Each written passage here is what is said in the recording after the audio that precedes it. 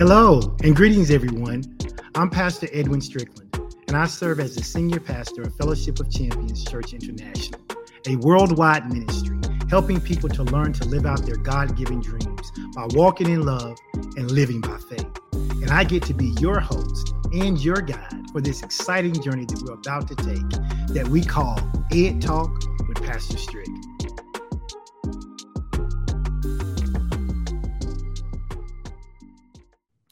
Hello. Welcome to another edition of Ed Talk with Pastor Strick. I am your boy, Pastor Strick, and I'm excited that you are here today. Listen, if you joined me last week when we were talking about dealing and overcoming shame, you are going to want to tag all your friends and family to come in today because we're talking about that same subject, but I've got some guests with me who are going to give you some insight, some wisdom, some knowledge, and some understanding that you are not going to want to miss. So go ahead right now and help me with some social media outreach.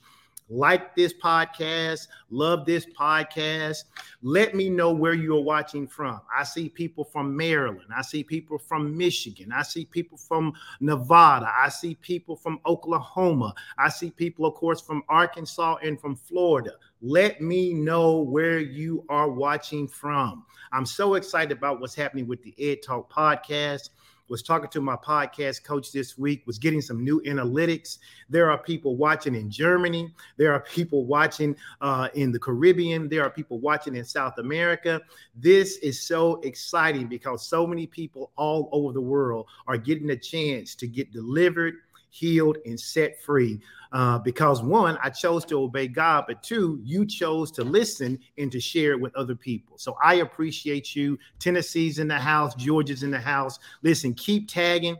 Do me another special favor today, though. Let me know if you're watching on Facebook or YouTube. If you're watching on Facebook, just type FB in the comment section. If you're watching on YouTube, just type YT. I just want to know where you're watching from. Of course, you can always follow my podcast by going to pastorstrick.com. That takes you directly to my YouTube page. And then you can click that subscribe button. I think I'm just over the 100 mark in 2 weeks. So that's pretty good for me. I'm excited about it. Don't have a lot of announcements today, so I want to get right into our teaching today. Remember, I said last week we were talking about dealing with shame, a journey to living your best life. And I've got some power-packed guests who I'm about to introduce you to. I'm going to bring them on screen, and then when we're all on there together, we're going to jump right into it, okay? Right into it. So I'm going to introduce my first guest. My first guest, of course, is none other than my beautiful wife, Pastor Shawn Strickland. I get to do life and ministry with her. I get to hang out with her and go. She went bowling with me the other day. She went to the movies with me the other day. We are just living our best life. And she has so much wisdom and insight to share. I couldn't do a panel discussion like this without including her. So I thank her for being there.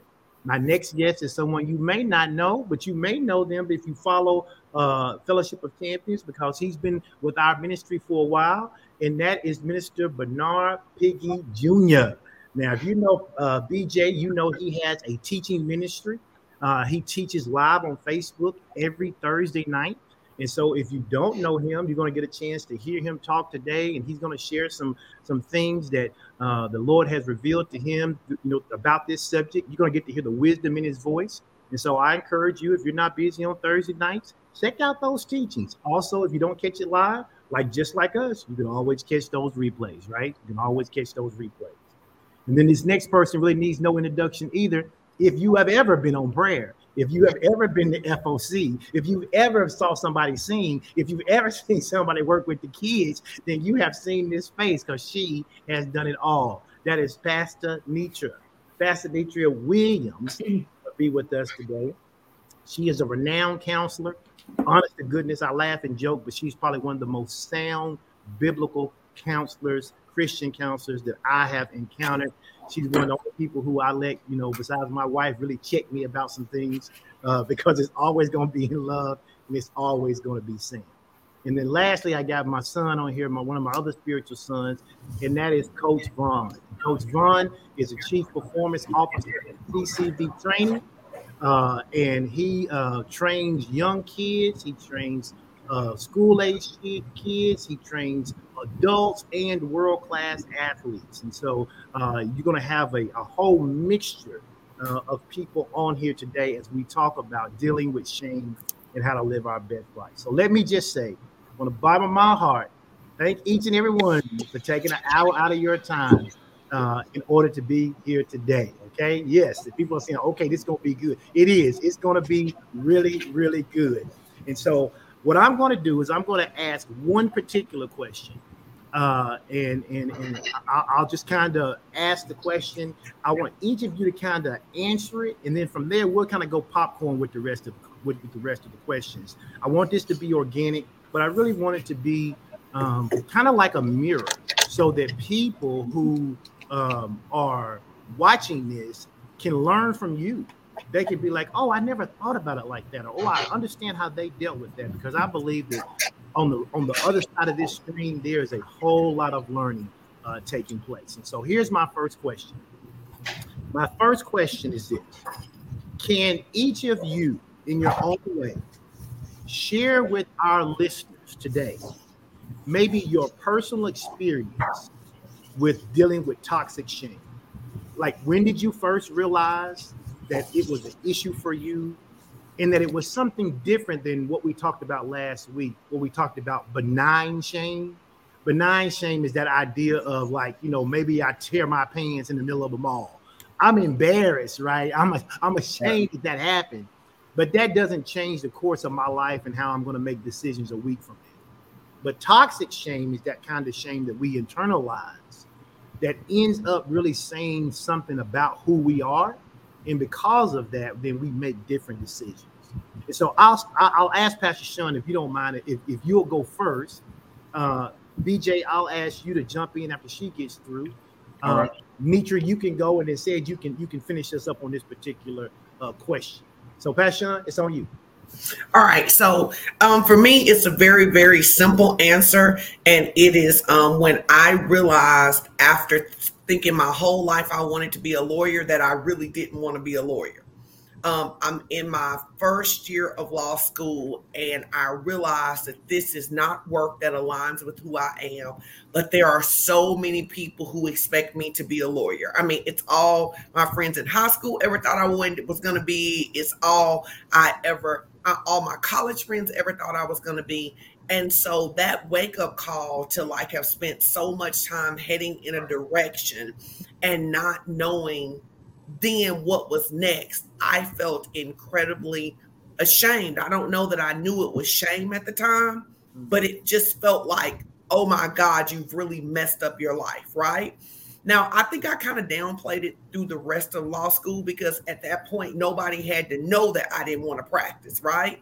But then it's afterwards, when it's time to take the bar and all of my friends are getting jobs, and everywhere I go, people are like, oh my God, when are you going to practice? And then when I finally get the courage to say, I'm not going to practice, everybody except for you and my grandmother are constantly trying to redirect me back to that. Whoa, girl, I can't believe you spent all that time in school and now you ain't gonna practice law. You just let that go to waste. And I literally went through a period of time where I felt like, one, I was second guessing myself. Did I make a mistake, right? Except I knew the work didn't align.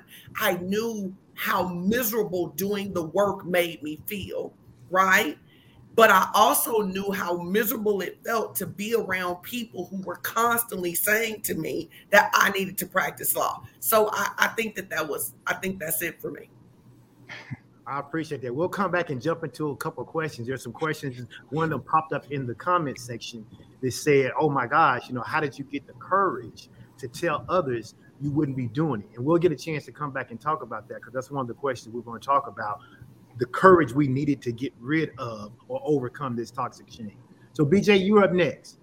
All right. Well, for me, it's been a few times, but the one that first came to mind was when I decided not to finish college in the sense of traditional college. And so My whole entire life, especially growing up in a Black family, a lot of emphasis was put on education and getting your degree and everything like that. And I wasn't necessarily sure, outside of doing ministry work, I wasn't necessarily sure anything else that I was supposed to be doing outside of just getting a word from God saying, I don't want you to go to school. I don't want you to finish school. Now, I did ended up going to a Bible college for a couple of years, but I never finished traditional schooling. I never got my degree in college. And so due to that, especially with everybody in my family going to college and getting their degrees, a lot of my cousins, aunties, many people around me, everybody that I know, everybody's on this panel basically been going to school, got doctorates. And so for me, having to deal with the area of shame where this is concerned,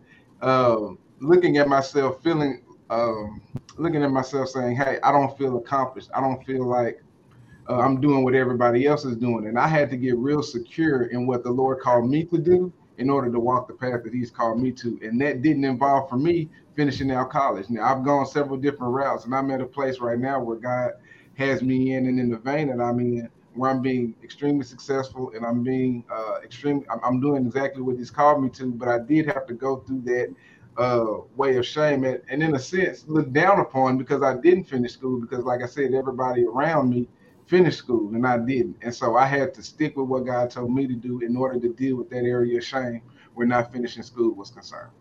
And was that area of shame, because you and Pastor Sean both kind of talked about this, was that area of shame more internal? Was that your own personal feeling about the thing, or was it what people were saying and doing, or both? Well, to be honest, it was both, but more so other people than me, because when I got the word, let me just tell you a little bit about myself. When I got the word, I didn't really care what other people had to say. Even though I dealt with it a lot and heard a lot of noise from the outside, it was more so people talking to me about it than me myself, because I really didn't care, but I still had to deal with it. I still had to be around the people that I was hanging around, talking to, my parents, my family. You can't get around it. And so for me, more so others than myself, because I was really staunch on what God told me to do. Yeah. Well, good. We'll come back and we'll dig around in that in just a little bit. I want to give Pastor Nitra an opportunity to share with us too, and then we'll go to Coach Vaughn after that. Okay, so for me, it was probably surrounding my divorce, but it was actually two parts. It was when I realized I shouldn't have married the person, and the divorce part. So there was the shame of, oh my gosh, I thought you were a good decision maker. You made a bad decision.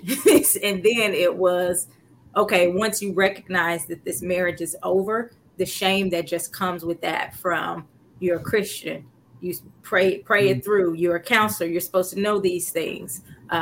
Again, feeling that kind of internal dialogue of you knew better, why, that talk of going back and forth. So I think for me, that was probably the moment I started to go, oh, this is some shame here. I feel like a failure. And I remember actually calling Pastor Sean saying that, like, it feels like failure. I don't like failure. And so that brought that feeling of shame for me.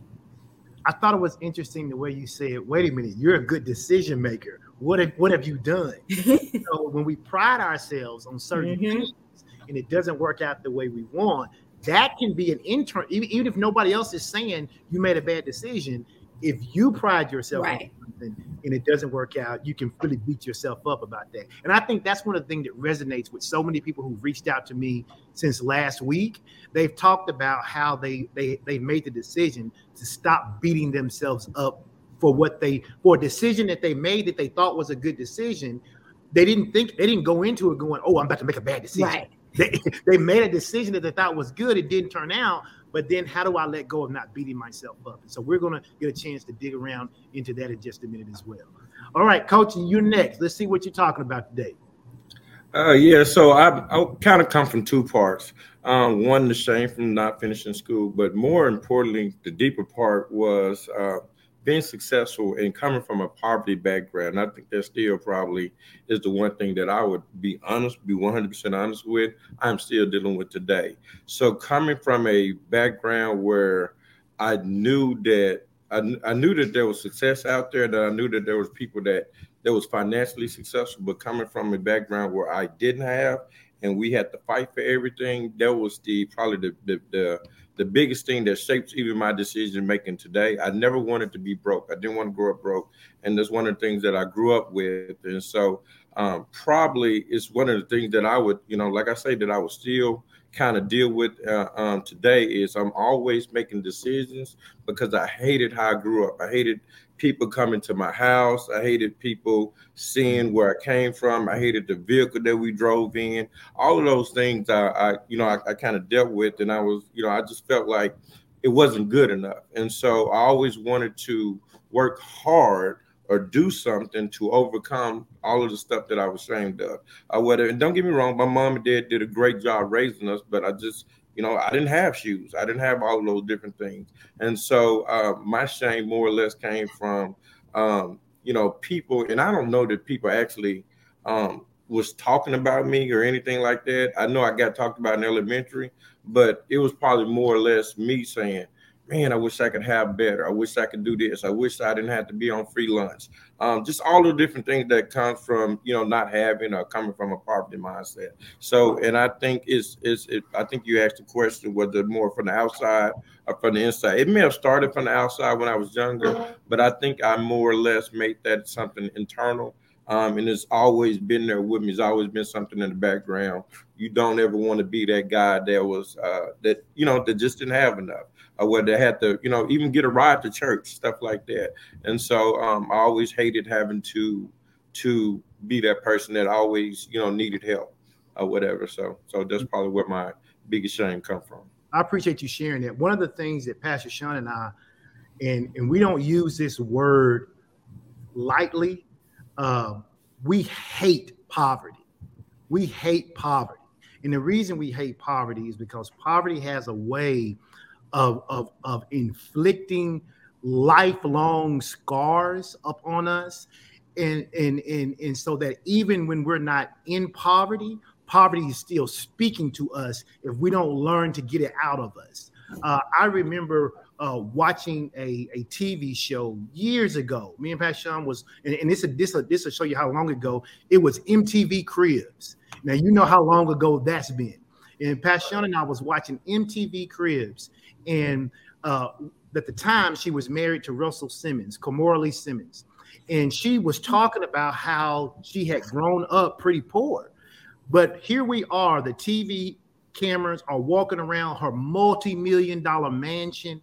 They're showing her Versace dinnerware. She's got Gucci wallpaper on the wall. She's got these diamond-encrusted figurines. And what she turns to the camera and says, now here's a woman who's by all means successful and has everything she wants. She's driving a Rolls-Royce Bentley every day of the week. And she turns to the camera and she says, this is for everybody who ever made fun of me for being poor. That's what she did. She took her moment in which she was there to just be celebrated, and poverty was still speaking. And so there may be people out there who yes, somebody says they remember that episode. There may be people out there who feel like that. And hopefully today we can give them some tools and some ways in which they can deal with and get over some of that shame. So here's my next question. And we'll pause for a moment. You can think about it. And then whoever wants to answer it first can answer. Everybody doesn't have to. But I'd like to ask one of the four of you kind of, if you could, can you share a particular moment, if you can think about it, that kind of acted as the catalyst for you to begin to actually address these feelings of shame that you all have talked about? Like, what was the thing? What made you realize, man, Pastor Sean mentioned she didn't know it was shame. What made you think about, how do I need to address this, and how should I go about it? Oh, I'll go because I remember mine pretty clearly. Okay. So it's this moment where I'm searching for something, right? I know I'm not supposed to be a lawyer, but I don't know what I'm supposed to be. So I was listening to BJ and I was thinking my story's a little different than his because the Lord said not to practice. I knew I wasn't supposed to practice, but I really didn't know what was next, right? So it's like being so certain all of your life and then being so completely uncertain. And you remember, I took classes in a million things, took a million jobs just trying to figure my path. I think you were going to be an astronaut at one point, weren't you? Now you joking. Now you just doing too much. I'm joking, but you did do a lot of stuff. Now you're not gonna be treating me bad on your little show because I'll leave now. You're not gonna have to do me like that. But not an astronaut, but a whole lot of stuff. Okay. But one day I had this revelation that I was putting a lot of stock into the views of people, and most of them didn't even like their job. And I went, wait a minute. They don't even like their work. And I'm going to let them talk me into going back to something I know doesn't fit, or feeling shame for having the courage to try a bunch of different stuff. I'm literally taking advice from people that I wouldn't want their life.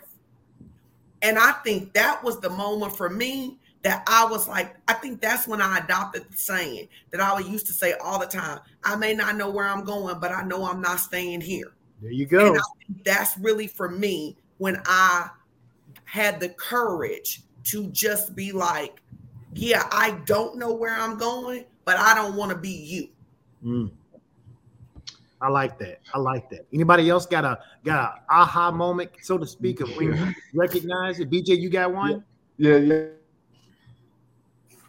Piggyback off it, because basically for me, one of the catalysts, in addition to me hearing God, was the fact of student loan debt. Because when I went to school for the first year, everything was basically paid for except for a little bit of debt. But as I continued on, as I continued to see, I was going to have to incur a lot of the expenses to continue in traditional education.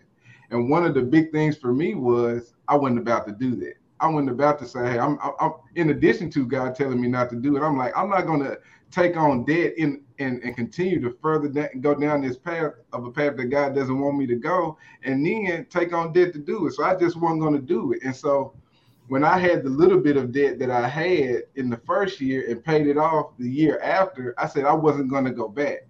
And so for me, it was looking at other people continuously getting into debt to continue to go down that path. Now, again, I'm not bashing anybody that went to school.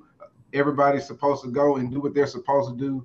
But for me, it was just completely different. And I never discourage anybody from doing what they believe God told them to do and going to school. I never bashed it. But I just knew for me, it was what God told me to do. And like I said, in addition to the debt and what God told me to do, I just said I wasn't going to do it. So and then once I got free of that student debt, I said I wasn't going back.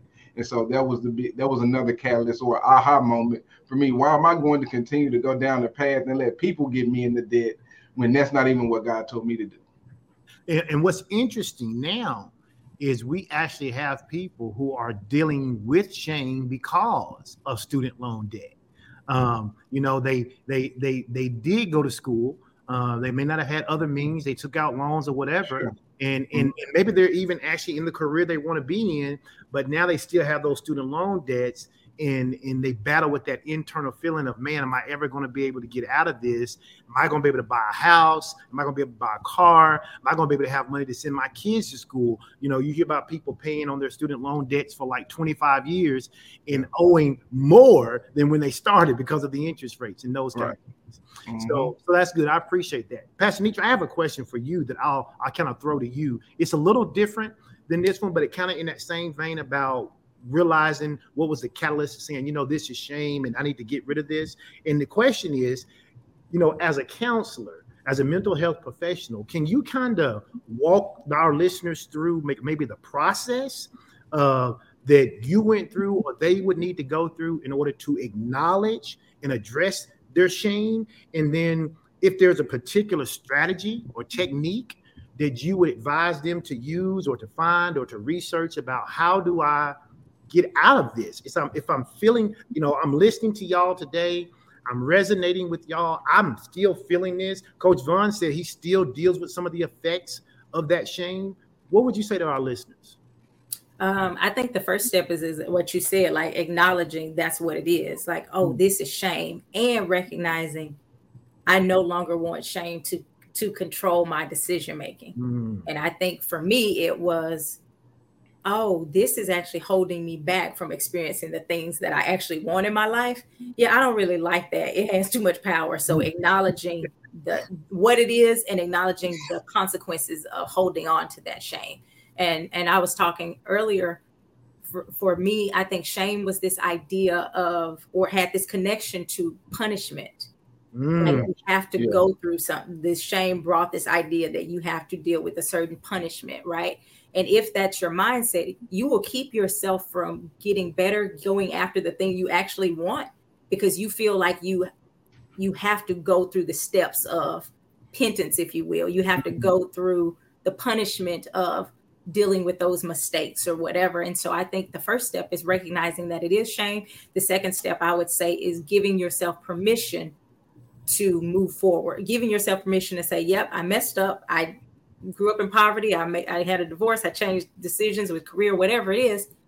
But now I actually have permission to be happy, to go after the goal, the dream, the life that God created for me. And so I think those things, and recognizing you did what you did based on who you were at the time, based on the information you had at the time. It's not like, and you said it earlier, most people don't jump up and say, I'm going to make a bad choice.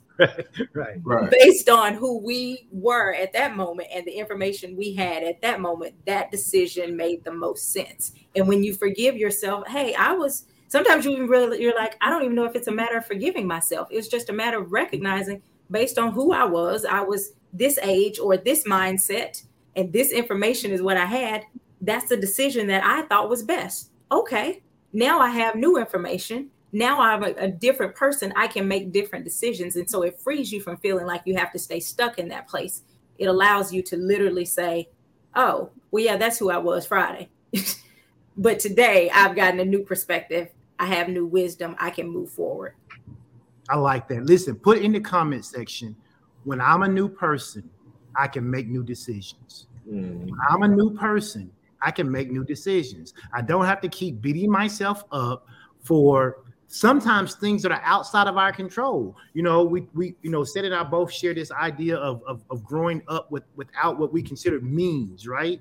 What as a 5-year-old, how do you control that? You can't. You can't go to work. You can't get a job and pay the bills. You can't bring income in, but the feeling is still there. And so, which leads to kind of this next question. And Seth, I'll let you start off with it, and then anybody can jump in with it. But this question really is about our daily practices. And so here's the question. What are some daily practices, or what are some daily routines that you personally follow to kind of keep that shame at bay? I've got some.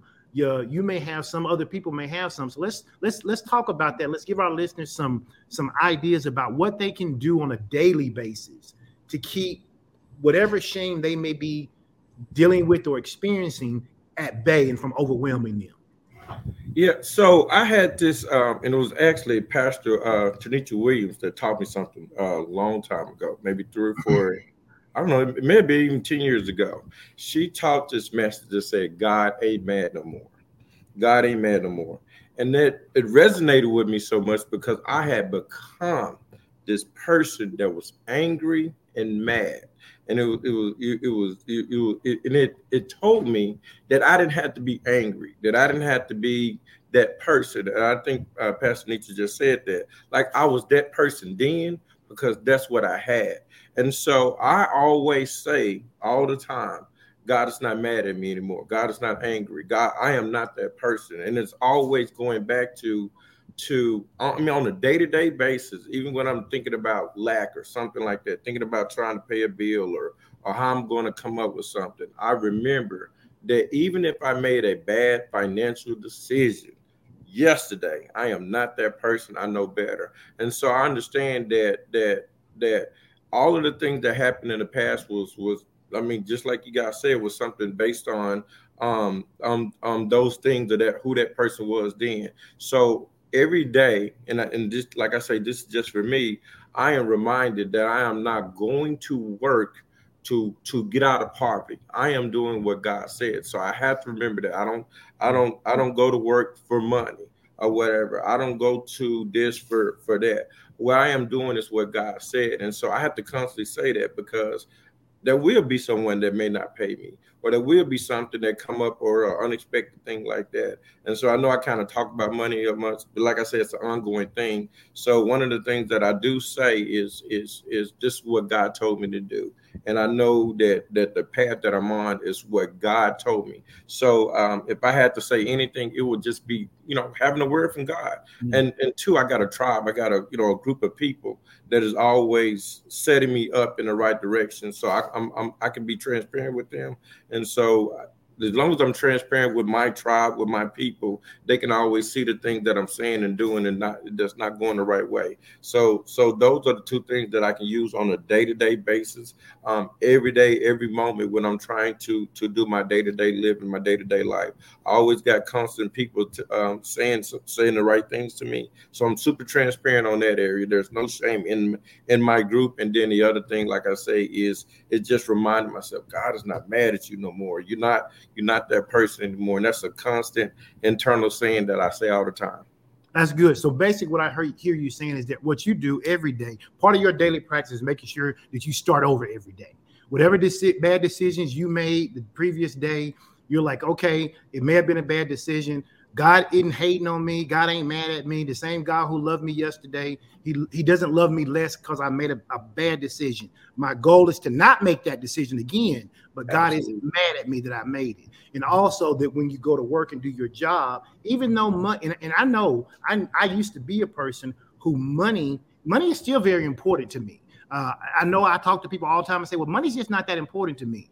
I laugh and I joke and I tell people all the time, it is God, right? Way up here. And then down here, it's like shun money, right? I love shun, and then money is right underneath that, right? And I used to be out of balance with that.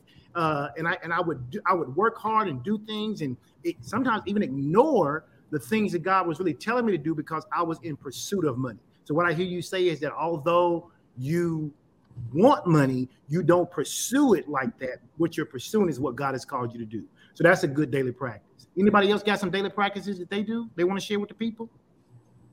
I'm very just future focused, meaning that like I don't spend a lot of time rehearsing the past because there's nothing I can do about the past. So it's like, okay, if there is something in my life I want to change, what can I do today to give me a better tomorrow? That's literally what I'm looking for every day. What can I do today to give me a better tomorrow?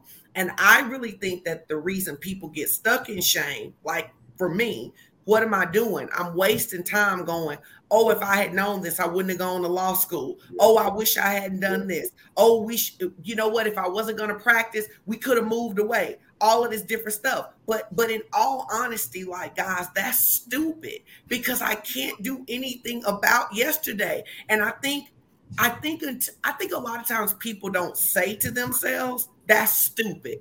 Like, you can't do anything about yesterday. You can't do anything about 10 years ago. You can't do anything about how you grew up or the credit card debt that you got in college. But what can you do today to create a better tomorrow? And I challenge myself that when I find myself cycling in the past, I have a rule that I'm going to now find one thing I can do to move me forward. I'm going to do one thing that can move me forward. Is it read a book? Is it talk to somebody? Is it create a new product? But I'm going to do one thing that's going to move me forward. I like that. So what I heard you say was be future focused. Future focused. And not so future focused that you're not enjoying the moment, but you're really talking more so about not dwelling in the past. Right. Because once the milk is spilled, you can't pick it back up and put it back in the jug. But you can get some more milk. You can get some more milk. We say that all the time. We can't get some more milk. Okay. I would say. Go ahead, Pastor Nitra. I was gonna say I'd say something similar to Pastor Sean as far as just checking your thinking, like going through when something comes up, you're like, oh wait, that was this many years ago, or that was yesterday. This is what I'm again similar to what she's saying. What can I do today? It's very much just solution focused. How are we moving forward? How are we doing that? I remember one time literally going through this moment with God where I'm just rehearsing the hurt. I mean, I was giving it to him, and then I felt like this, God, and I was like giving it to him and giving it to him and giving it to him, and he said, "And aren't you glad I delivered you?" And I was like, but wait, I was still talking about all the hurt I had. Could you let me like finish stay? And he was like, but you're not there anymore. And like, that was such a slap. And I don't mean that in like a bad, but it was like this wake up call of, girl, you're not even there. And you're sitting here dwelling on something that you have literally been delivered from. So instead of being grateful for the deliverance, you're focused on this other piece. And I was like, that was like, from that point, I mean, that one thing of, aren't you glad I delivered you? It was the moment of, well, I guess we're not talking about that anymore, because it doesn't make any sense for me to keep talking about the hurt from the past, when in reality, I'm not there anymore unless I choose to go there in my mind. Right.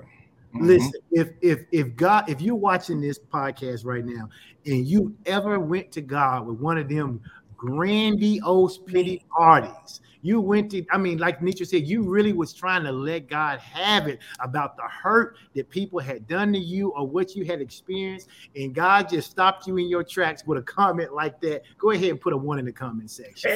Put a 1 in the comment. Put a 1 in the comment.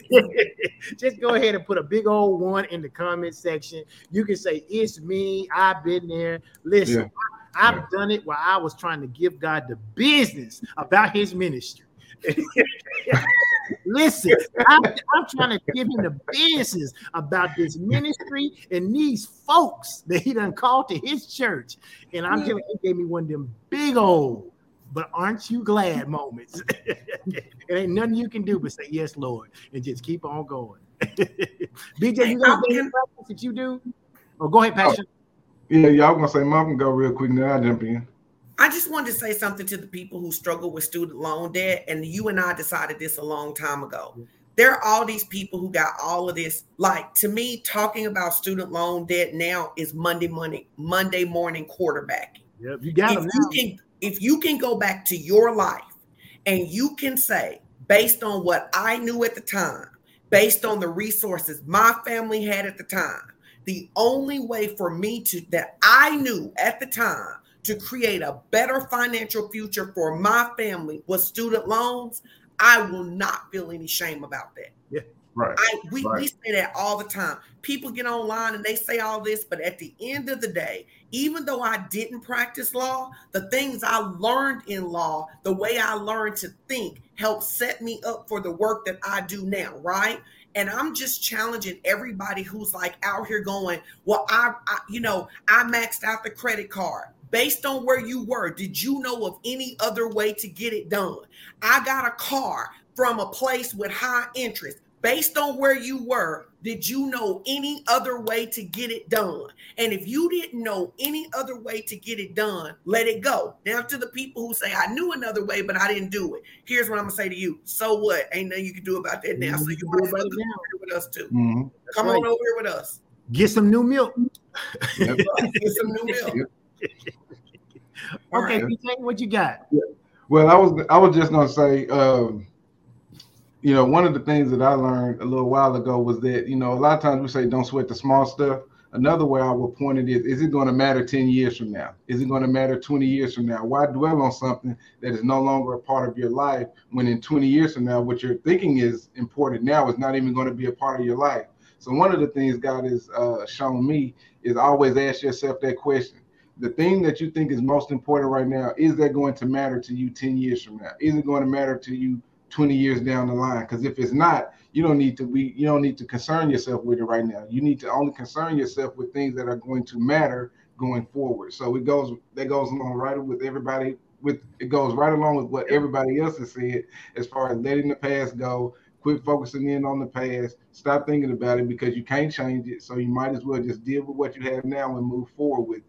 The other thing I would like to say, as Mom was talking about student loan debt, you can look at this in the case of business and in the case of entrepreneurship, because a lot of us at a point in time, we didn't know any other way to get knowledge concerning the things that we wanted to pursue. So we maxed out credit cards. We've got loans to get the education and all this other stuff. And we made mistakes. We got loans that we shouldn't have got to do different business ventures and stuff like that. And at the end of the day, shame can come in and try to get you to to try to keep you in that spot, to keep you from doing things going forward. You can't do anything about that debt that you incurred besides pay it back or let it go to whatever. But at the end of the day, you can't do anything about that. So you got to deal with what you have in front of you and then move forward with what you can focus on. And one of the things God's been talking to me about here recently is that, I'm going to take care of everything that you can't take care of, but I need you to take care of the things I told you to take care of.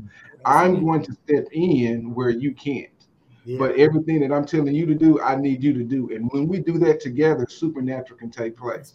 But until you decide to do what I told you to do and allow me to do what you can do, then the supernatural can't take place. So we need to, speaking to me individually, I need to, and some of y'all out there as well, needs to just focus on what God told them to do and allow God to do the rest. Man, you preaching, BJ. Sorry, babe. No, that's good.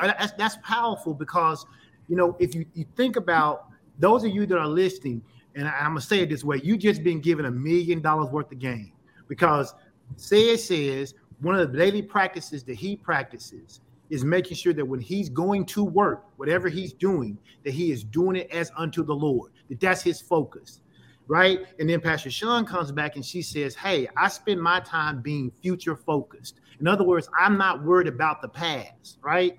BJ follows that up by saying, not only do we need to be future focused in the sense of not worrying about our past, but what the thing that's trying to bring shame to you, is that even going to matter 10 years from now? I mean, I know, and we're going to talk about this in our upcoming shameless plug for Relationships 101 on August the 8th. You ought to come and join us. You really ought to be there. We're going to be talking about finding love again. And it's important. It's an important concept because, Pastor Nitra talked about one of her shame points was the decision to get married and then the divorce that followed. Does anybody care about that 10 years from now when she's happily married? It doesn't even matter. It doesn't even matter. And that's what BJ was getting at. And then Nitra said, check your understanding, check your thinking, be solution focused. And we talked last week about how the goal of shame, the goal of toxic shame is to keep you stuck and isolated. That's his job. In fact, we said it like this. We said that toxic shame was a feeling that says you're worthless. And when you're worthless, you don't feel like you can do anything else. You don't feel like you can move forward. And we said that it shows up when we make failures or mistakes. BJ talked about starting a business. Any entrepreneur who is out there, you have tried a business and it did not work. There is not an entrepreneur in this world who is successful who can tell you the first thing they did, they got it right, never made a mistake. It just doesn't happen, right? We talk about trauma and abuse, things that come as a result of things we cannot control. Shared, and I've shared about this idea of growing up in a place of lack. But there are people who have been sexually abused, physically abused, emotionally abused at a young age. It's not something they can control. They're older now. And so we have to then release that story that we tell ourselves that I'm the way I am because something happened to me. That may be having an impact on me, but I can change. That's why we put that in the comment section when we said, when I become a new person, I can make new decisions, right? And so I just think this is just so great. This is everything that I've been expecting. If some of you are having questions, you can go ahead and throw those up in the comment section. We got a couple more questions I'm going to ask them, but I'll try to look over here. And if they come up, we'll stop and answer those questions because as much as I want you to hear the wisdom and the knowledge and the information that this esteemed panel has, I also want to make sure that we get some of your questions answered. So here's my next question. Some of you kind of talked about it, but when people are dealing with shame, okay, whether it's about failed mistakes, whether it's about trauma and abuse, whether it's I made bad financial problems, right? Whether it's about body image, because it's a lot. Listen, social media will make you think that everybody is a size 1.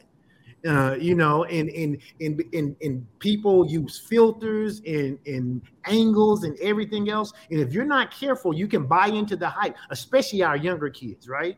So whether it's body image and appearances, whether people, we hadn't talked about this a lot, but there are people who struggle with addictions who suffer from shame. And I don't always mean, in the words of Judge Mathis, that they're a crackhead. I don't always mean that. I mean, there are people who suffer from food addictions, right? From a lot of men, the statistics are crazy about the number of men who suffer from pornography addictions. And sometimes we think of addictions being a thing that is just so out of control you can't function. But you can be a functioning alcoholic. You can be a functioning porn addict, but those things have impact in your life. Mental illness, right? Or the stigma around that. Pastor Nitra does a show every Thursday where she has different mental health professionals on there talking about mental health or how it impacts or what things impact mental health in different industries. And so I encourage you to check her out on Thursdays on her page because she has some insightful things on there.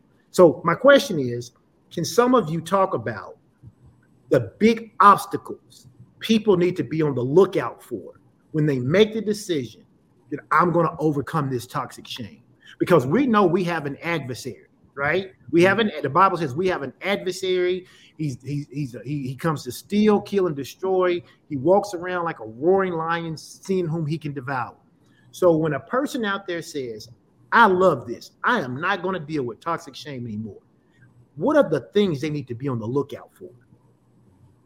I'll throw one out there. One I would say is the idea that it is tied to who I am. The mistake, the circumstances, when we start connecting it to our identity, I think it's harder to release because you see it as a part of who you are. And so being able to cut that off. And I was actually sharing this earlier when we were just I was going through some of the ideas of things we would be talking about. And I said, my father went to prison, I think when I was early junior high. And there was some shame attached to that, but I didn't attach it to my identity. I literally would say, even at that age, I go, well, I didn't commit a crime. Like I knew that wasn't for me. And so that shame didn't feel quite as toxic. It was like, I don't want to tell people, it's not something I'm walking around, I want to put on a billboard. Right. But at the same time, I was like, that's not on me. However, the divorce for me felt like, oh, that's on me. That was a mistake I made. And so my identity was more connected to it. So it was harder to release it. And so that obstacle of, because I made a mistake or I experienced this trauma, there is something wrong with me. I think if you have to cut that off and say, no, that was the decision I made. That was the thing that happened to me. But it doesn't have to define who I am. When you can define who you are, line it up with the word of God, that makes it really almost a non-issue when you start allowing your identity to be determined by God's word and not your circumstances or your decisions. So what I hear you say is one of the obstacles people need to be aware of is that when they decide to get free from toxic shame, the enemy will try to get them to intertwine the shame with literally who they are as a person. Mm-hmm. So they have to be careful. So I think that's a good look for. That's a good look for that people have to be aware of. That those voices. And it's interesting that you say that because last night, Pastor Sean, I'm gonna put you on the screen. Last night, Pastor Sean and I were talking, and she read something about remember that statistic you read to me last night about the internal dialogue that people have? Share that because I wanna connect that to what Pastor Nitra said, but I don't know the statistic. I thought it was interesting.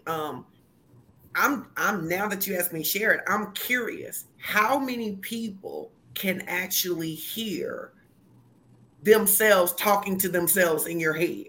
How many people can hear that? If you can hear that, put a 2 in the comment.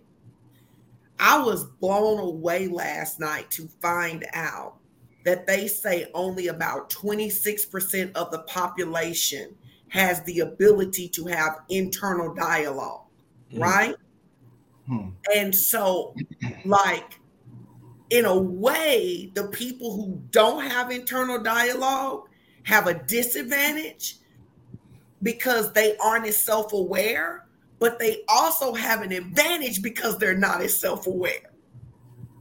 So typically people who aren't hearing that internal dialogue don't get to the place where they think they are their failure because they don't even have that kind of feedback coming to them to themselves.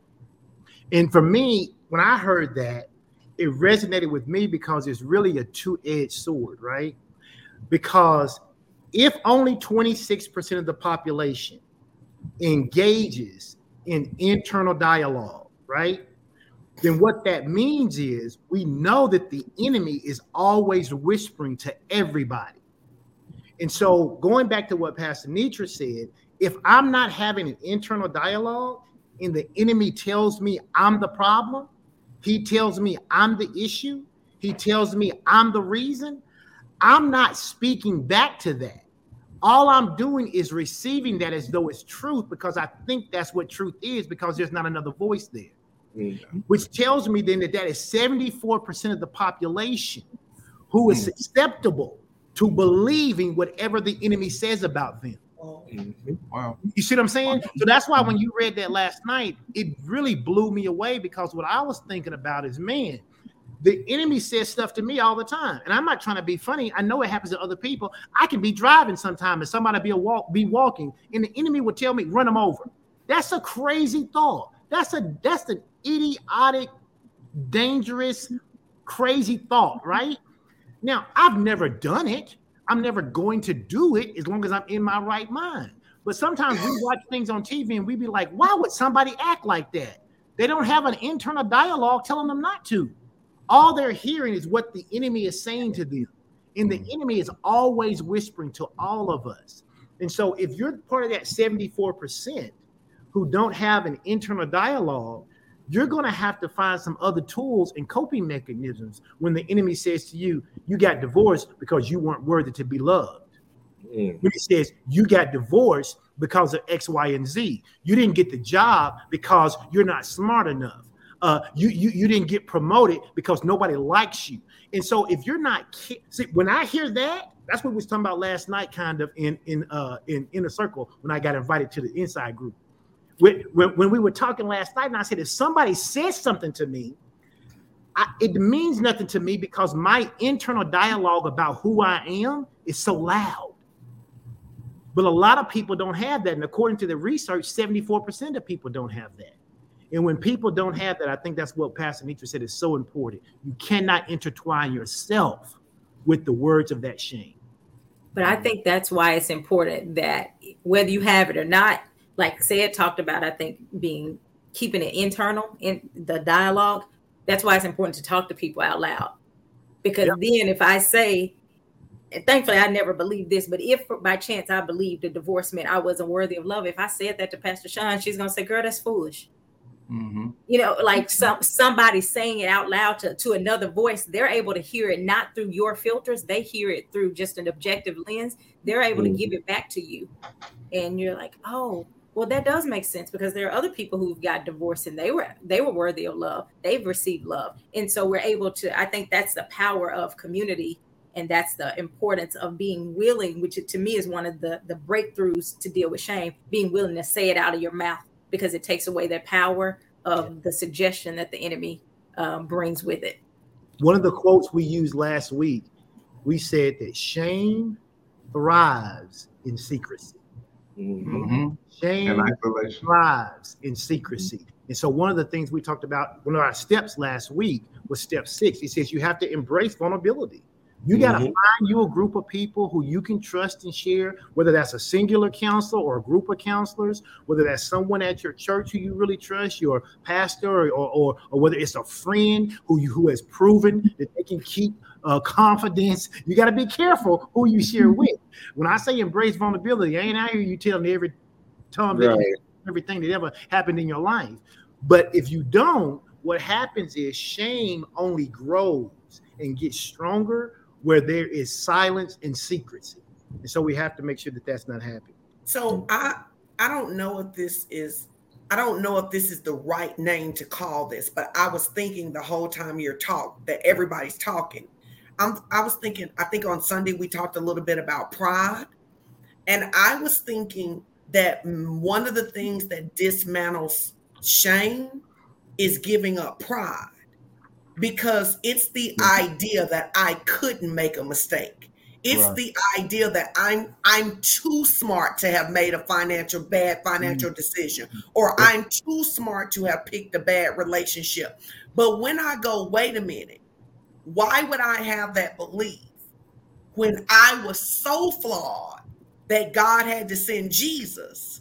Then I can give up pride, so then I could give up shame. That's just what I'm thinking here. If I lean in to how flawed I am as a human, which is why Jesus needed to come for me. So then when the enemy or anybody says, I thought you were smarter than that, I can't believe you make a decision like that. Well, why would you think that? I'm so flawed, Jesus had to come for me.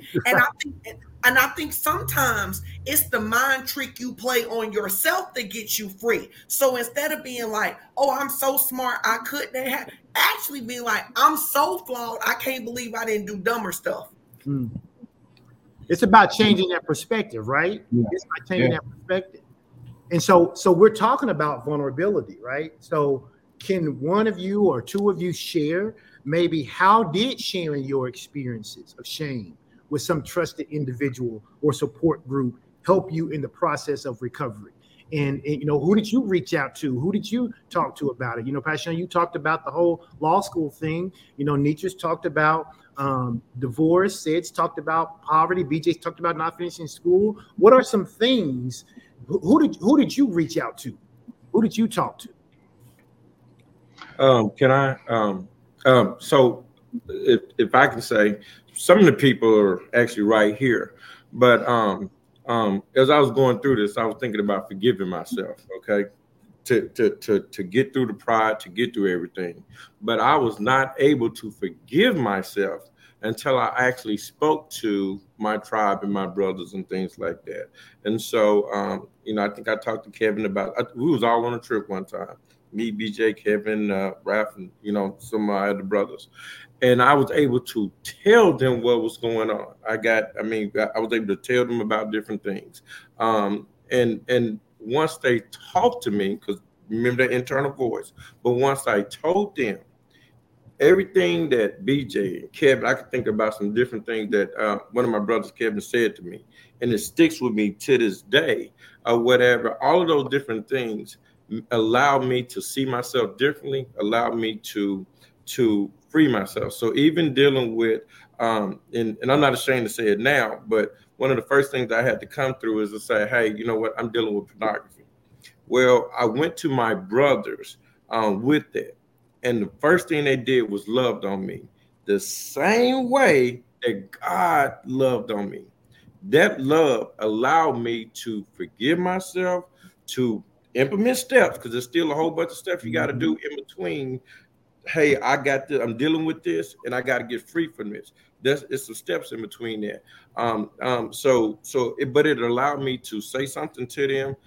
Then we created a system. I had to be transparent. I had to be vulnerable. I had to open myself up to all of those different things. But it never came is more shame. None of that ever came. Only thing that came was freedom, love, and restoration. So I would definitely say, like you said, find someone you can talk to.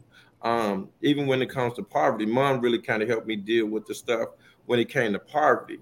Because all I wanted to do was talk to more people that dealt with poverty and that could relate to me on poverty and just help me stay in that place. But she helped me get free from that mindset, or helping me get free from that mindset. Same thing with my with my brothers and things like that.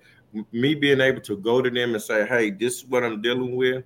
This is the things, and then them being able to say, hey, this, or I can still get a text from a brother, or still get a something. Hey, are you all right? And I know with men, especially black men, I know we'll say we're okay real quick, but most of the time it don't stop there. We may laugh and joke, but we'll dig in, and it'll help me get free from stuff. And so, that gave me all of that got me to a place to where I could forgive myself, but I couldn't get through all the pride and all of that stuff until I became vulnerable, until I could actually speak up and things like that, which helps me, talk to other people and free other people. And that's why I'm glad I got through all of it. because now I can help other people get through it and walk through it.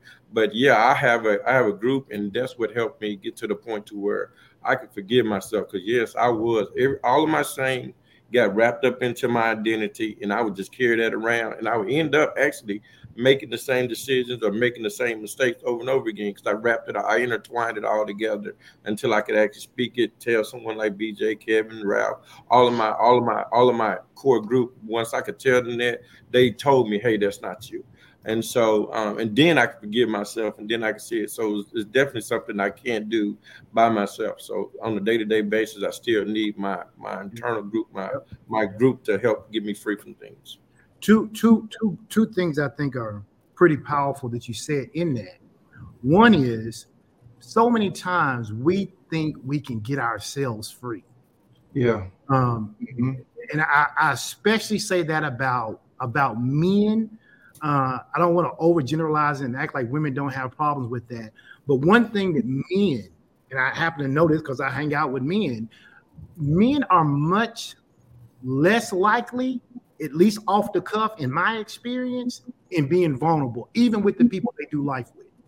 I have observed that women tend to be more relational in the sense that they will share deeper things faster. Men can be together. Men can become best friends in 5 days, but spend 5 years and won't know what the other person is struggling with. It's just something we have to change. So I heard you mention that vulnerability piece about going to your brothers and sharing what was happening. But then the other piece I heard you talk about was not being able to do it yourself, knowing that you needed God, knowing that you needed the Holy Spirit. And while this podcast is in the self-help genre, one of the things I believe with all my heart is that you can't be more self-helpful than going to the Lord for help. that is the pinnacle of self-help. And so I appreciate you sharing that. Anybody else want to kind of share any experiences that they had with vulnerability and what you did? Yeah, I can share real quick because one thing that I learned a long time ago is if you're dealing with something mentally, the best thing that you can do for a mental attack is do something physical. It gets those endorphins moving. It gets all those different things going. So you're able to free your mind up so that you can actually open yourself up to hear from God clearer and get your mind back on track to where you think things are possible. And if you're dealing with something physically, of course, you would want to this is what I learned. If you're dealing with something physically like an ailment or something like that, you can't move around. You want to do something mentally that'll be stimulating to you to keep everything functioning the way it needs to function as you're going through the recovery process. And I said that to say, I haven't talked about my divorce at all, but when I was going through my divorce, one of the things that was real important for me dealing with it mentally was actually getting out of the house. Because when I was going through my divorce, I was an entrepreneur. So if I didn't have to go out, I didn't go out. So that was all up to me. I didn't have a job that I had to get up and go to. And so for me, I used to always say to laugh because I'd be like, when Sam was working at D1, I'm like, dude, what you doing? Could I come up there? Yeah. And we would go get something to eat. And that stuff, that was what's the word I'm trying to, that was very beneficial for me because I was able to get up, get out of the house, and then go to somebody who I can have them iron me like iron sharpening iron, and I can get out everything. I needed a sounding, but I couldn't do that over the phone. I couldn't do that through any other way besides face to face. And so with him being available, and I couldn't go to my other brothers. I could go because everybody was working. But Sam was available. And so we would go get lunch, and he was working too, but he would take his lunch break and we'd go on lunch or whatever. But I'm saying all of that to say, the beautiful thing about it is that I was going through things mentally. And so in order for me to get through that and be vulnerable and find a way to get up out of the situation was me getting up out of the house, not allowing those different ways. So what I was also going to share was one of the things that people can look out for when it comes to dealing with shame. The enemy is not just after one aspect of your life. He wants to come after one aspect so that then it can then affect another aspect and then another aspect. Yep. So he tries to come at you with this area of shame with porn so that it can affect your family life, so it can affect your job life, so it can affect your relationship life with anybody that you have. He's not just trying to come after you with one area. He wants to latch on to one so it can take on the rest of them. And that's what I began to realize when I was going through my divorce. He's trying to attack this area so they can attack my entrepreneurship. So I can say, I don't want to hang with my brothers. I want to mess up all them kind of relationships. I want to just tear it all down. And so at the end of the day, with all that being said, the thing about being vulnerable is you need that group, you need that community that you'll be able to go to in those times so that they can sharpen you up and not just depend on yourself. The whole beautiful thing about the kingdom is we were never meant to do this thing alone. And God has those relationships for every single one of us that we can go to and we can thrive in so that we can be our best selves and so that we can be the people that He's called us to be. And so I was just thankful to have that group of my brothers at that time to go through that with, because man, I needed to see stuff from a totally different lens than what I could see it, because I was looking at stuff totally different, because I'm an optimistic kind of person. I'm just straight optimistic, but there were times as I was going through, I just needed to see stuff from the way that it was in order for me to get free. But I couldn't do that on my own. Because I was only developed a certain way. And so due to that community, I was able to get free and live my best life 10 times better than I am right now. That's right. And that's why community is so important. I remember y'all had me down in Little Rock eating barbecue, and I don't even like barbecue. but when you need community shows up for you. And so that's important. So listen, we've been right at an hour. I've got one last question that I'll kind of ask, and because it kind of flows into really what you were just describing, BJ. And the question really for all of you is, and I kind of know what it's going to be for most of you, but how do you maintain your mental health now to ensure that toxic shame doesn't regain that foothold in your life? You know, I asked you guys to be on this particular panel because I know from your lives personally what you've dealt with and what you've overcome and how far you've come. And so, and I know that you are all believers as well. And so I'll just throw that out there. But like, what do you do? Because just because you're free doesn't mean the enemy going to just say, oh, you free. I'm done with you. I mean, he's always going to try to find a way to entangle you again. So, you know, you talked about, BJ, when things come about moving your body, your physical body, right? Or if you can't, doing something with your mind. What are some other things that you guys do in order to maintain your sense of mental health, especially in this, you know, space of how things can just be so crazy sometimes? Thank God we're out of the pandemic. But for those 2 years or so that we were really in the midst of that thing, things got tight for a lot of people. So what do you do to maintain your mental health in that situation? I'll start. I do a couple things. Number one, you guys are a part of my tribe. And so having a tribe this good, and I don't take that lightly because everybody didn't have a real smart tribe. Having a tribe that's going to give wisdom and call you out and all of that stuff. That's real. That's important. Also, Pastor Sean has a group, Inner Circle, which is every Monday. So like if you just stay connected, just staying in the right atmosphere can call you out, even if you didn't go in to be called out, you know, like just staying in the right atmosphere. So that's the first one thing. Staying with the word of God, of course, is always number one. One of the things that I do is I always tell the story on stage.